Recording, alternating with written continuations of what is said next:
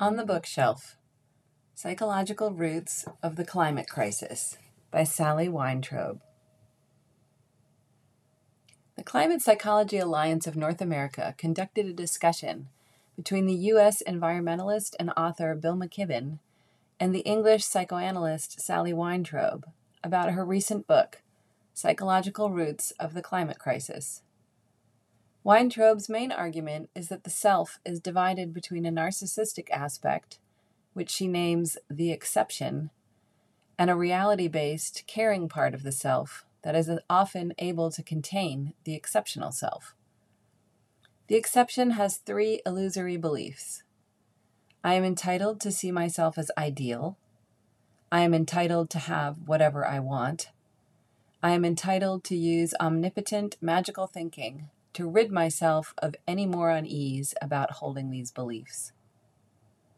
Weintrobe sees a link between the neoliberal politics ushered in by Reagan and Thatcher and the exception, a kind of political enacting of the desires and illusory beliefs of the exception at the level of the political.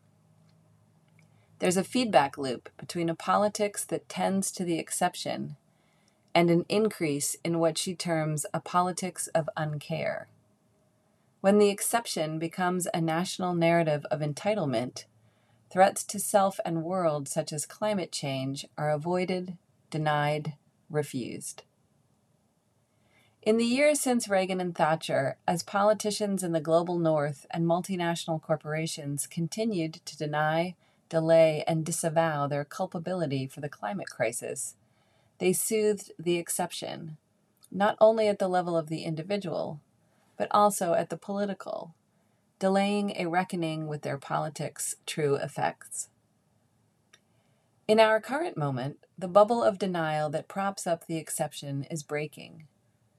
And it is here that climate science finds itself in a paradoxical moment. Reality is intruding on the consciousness of many who clung to denial. The impacts of global warming and population extinction can no longer be denied. The emergency is here. Climate scientists have won. That victory, however, is now threatened by an under-anticipated secondary problem: whether the public can tolerate its exposure to reality and the emotional impact of reckoning with the damage that has already been done. Climate reporters and scientists were, understandably, relentlessly focused on breaking down the counter-arguments that sought to undermine the fact of climate change. What was less thought through, however, was what would happen when the bubble broke. Suddenly, an enormous group of people in the global north have been plunged into awareness, terror, grief, and overwhelm. Frantic efforts to restore the exception are still occurring, but the gig is up. The impacts of global warming on the global south have been occurring for decades, and those most vulnerable in the present have the fewest resources to maintain their survival.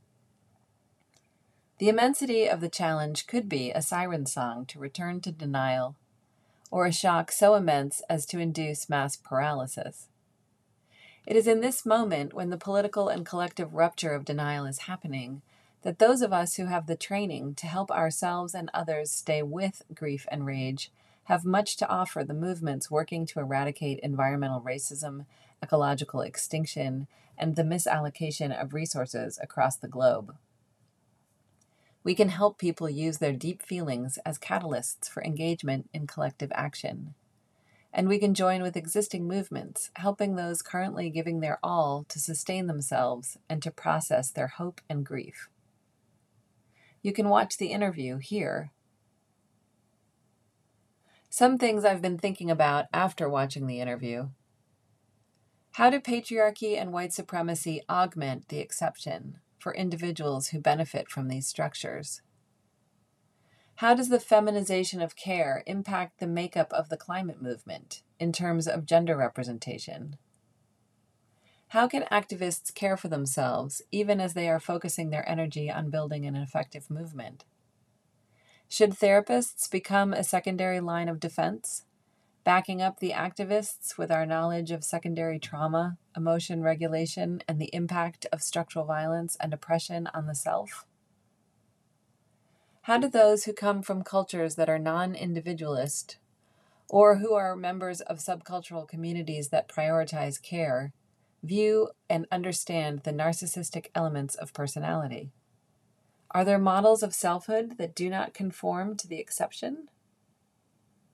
How might liberation psychology work in tandem with psychodynamic psychology to reinforce and increase the mass movement to overthrow exceptional politics, introduce a politics of care, and combat ecological extinction?